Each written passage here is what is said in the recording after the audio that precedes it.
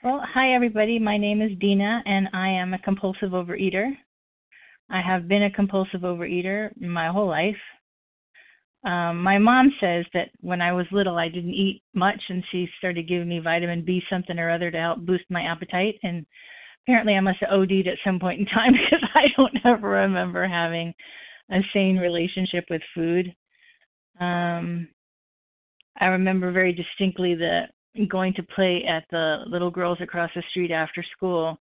And their mom would put out snack. She was one of those nice stay-at-home moms.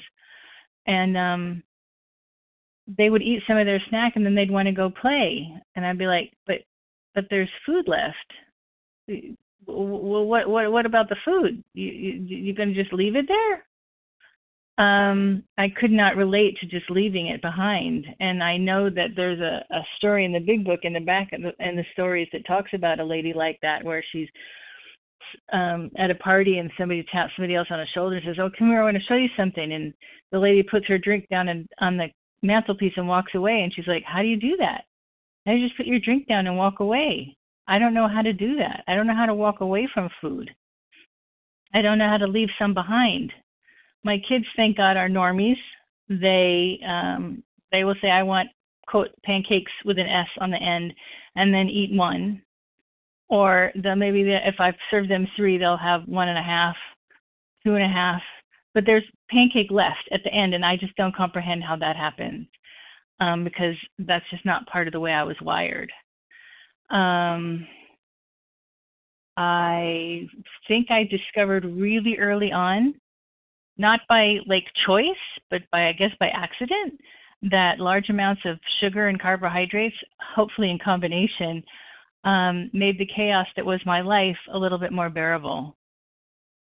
And we were a sugar-free household. Yeah, that went over well. And I used to steal so that I could get my drug of choice, which was candy. Because I couldn't imagine living without, something to dull everything. My dad was a rageaholic and my mom was codependent. They were great people. They just weren't really good at the whole parent thing. And I also got vitiligo when I was 2, so I got white eyelashes and a gray streak in my hair. You can imagine how nice and sweet the children at school were around all that. So just the sugar and the carbohydrates just seemed to make it a little bit easier to live. I never remember having a sane relationship all throughout my school years with food. When I did my first foodalog for my first sponsor back in I think it was the 90s, I calculated that I was probably ingesting large amounts of carbohydrates about every 2 hours just in order to exist. I also learned later in life that I suffered from major depressive disorder, which probably didn't help much, but I couldn't differentiate between that and just the sadness that was my life.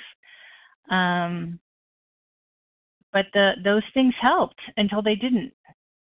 What that means until they didn't was, of course, it started showing up on my body. And my mom put me on my first diet when I was 9, because she saw that I was a little bit chubby. Pictorial evidence says that I was a tiny bit chubby.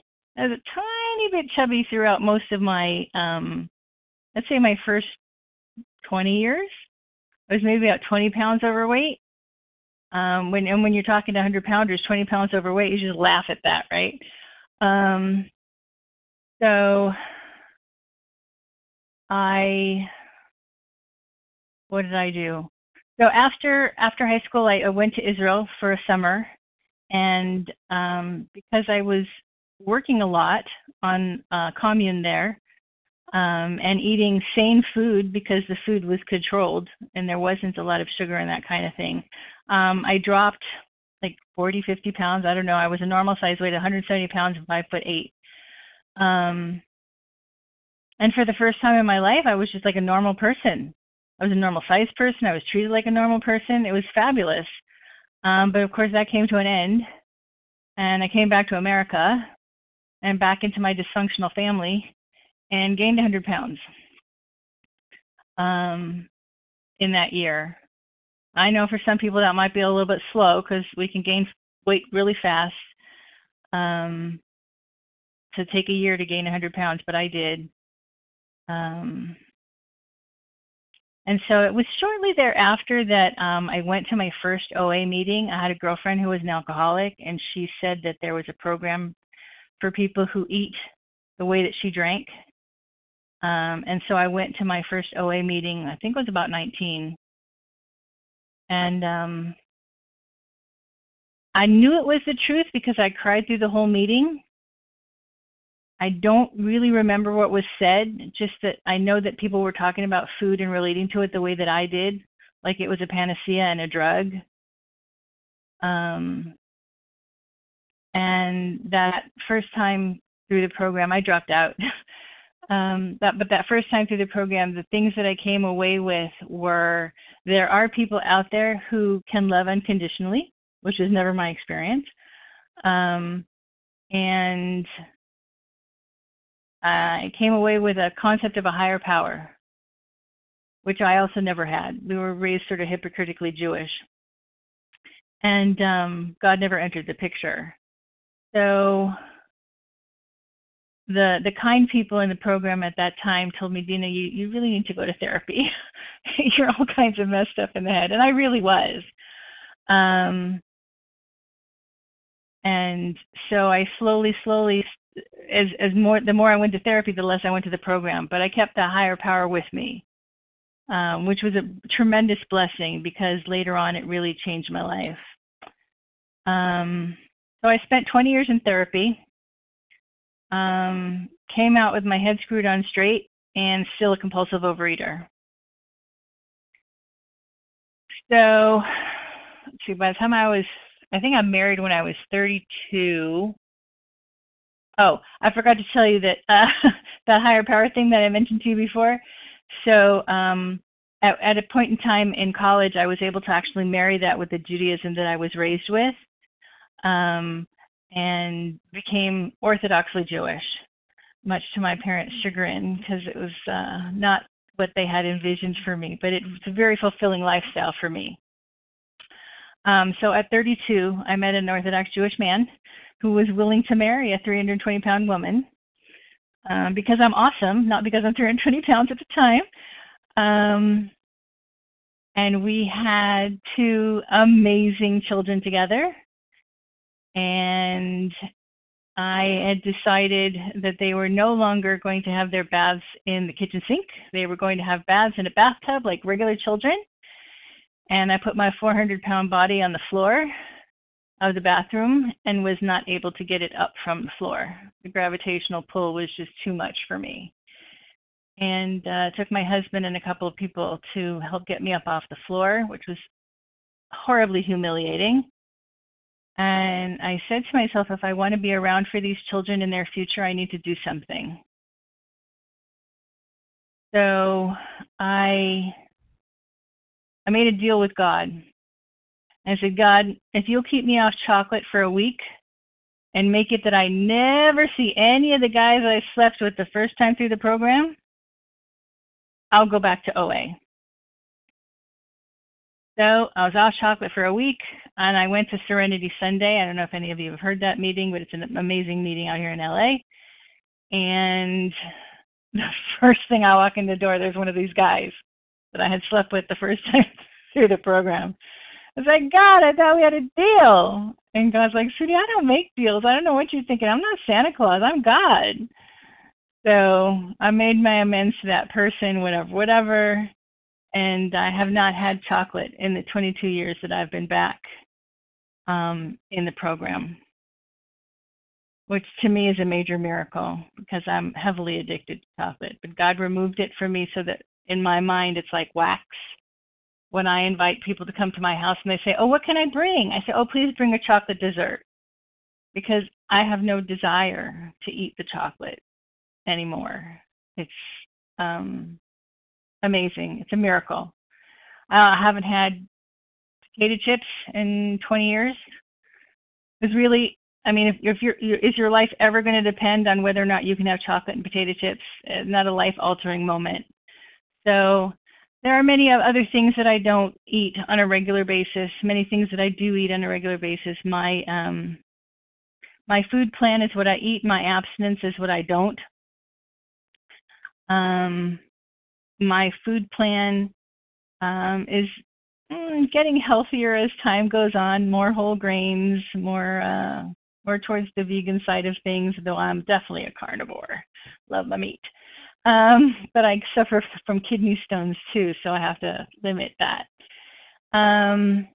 What I don't eat, obviously, is chocolate and potato chips. I don't eat recreational sugar.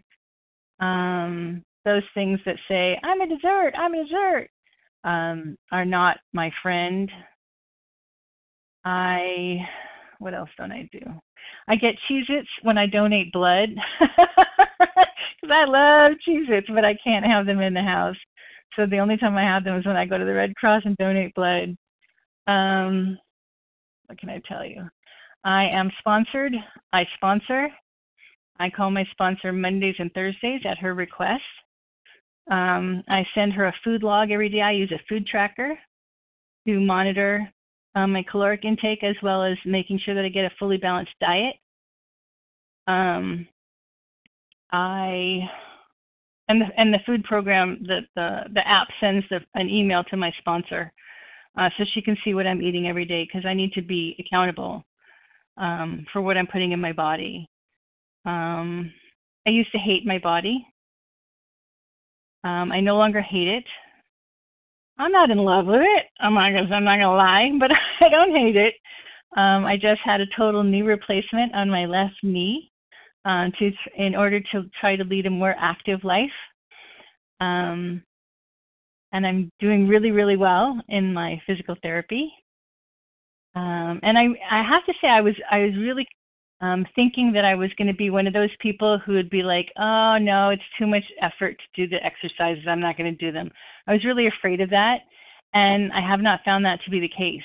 I have found that I'm extremely motivated to make this knee everything that it can be, so that I can do things that I've never done. I shouldn't say never done, haven't done in I don't know, 20, 30 years, like go up a step. I don't do stairs because I have arthritis in both of my knees. Well, now one of them is titanium, so I only have arthritis in one of them. And then walk for distance. I used to walk for distance as part of my weight loss journey. I didn't tell you the weight loss journey. So I'm down 150 pounds from where I started. The first 100 pounds was easy peasy lemon squeezy to let go of, because, hello, you're 400 pounds. Just eat like a normal person. That's going to take care of itself. The other 50 pounds, it took me a long time to lose because I wasn't willing to eat less. I had a tremendous amount of fear of being hungry. I worked on that a lot in my therapy, the fear of being hungry. Not to say that it doesn't still sometimes come, but for the most part, I'm able to say, but you're not going to die. You're going to be okay. You've intaken X amount of calories in a day, which is more than enough to sustain a human being, and breakfast will come. So between now and then, you can have water, and you're going to be okay. I speak very lovingly to myself, as my higher power does. My higher power is my perfect parent, because your parents always want what's best for you, but they don't always give you what you want. And I was able to find that about my actual parents as time went on, and I healed more in my therapy, that they really did the best they could with the skill set that they had. They were both horribly damaged people, doing the best that they could. Thank you.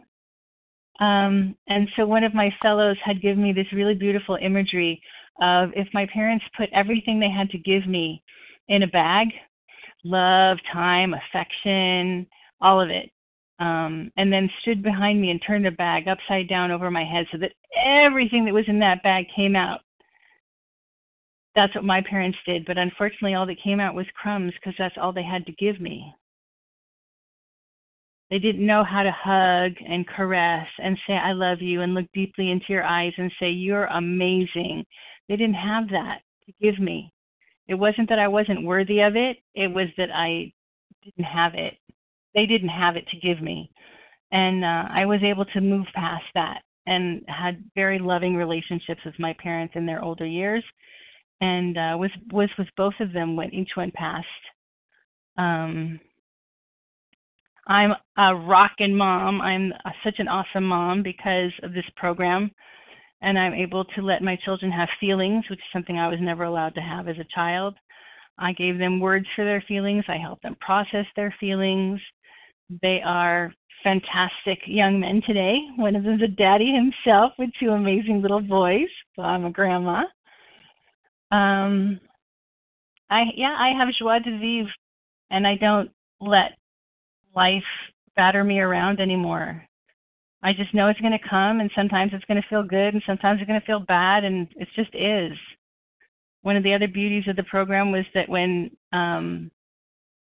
somebody said feelings are like storm clouds, they come, they rain on you, and then they go.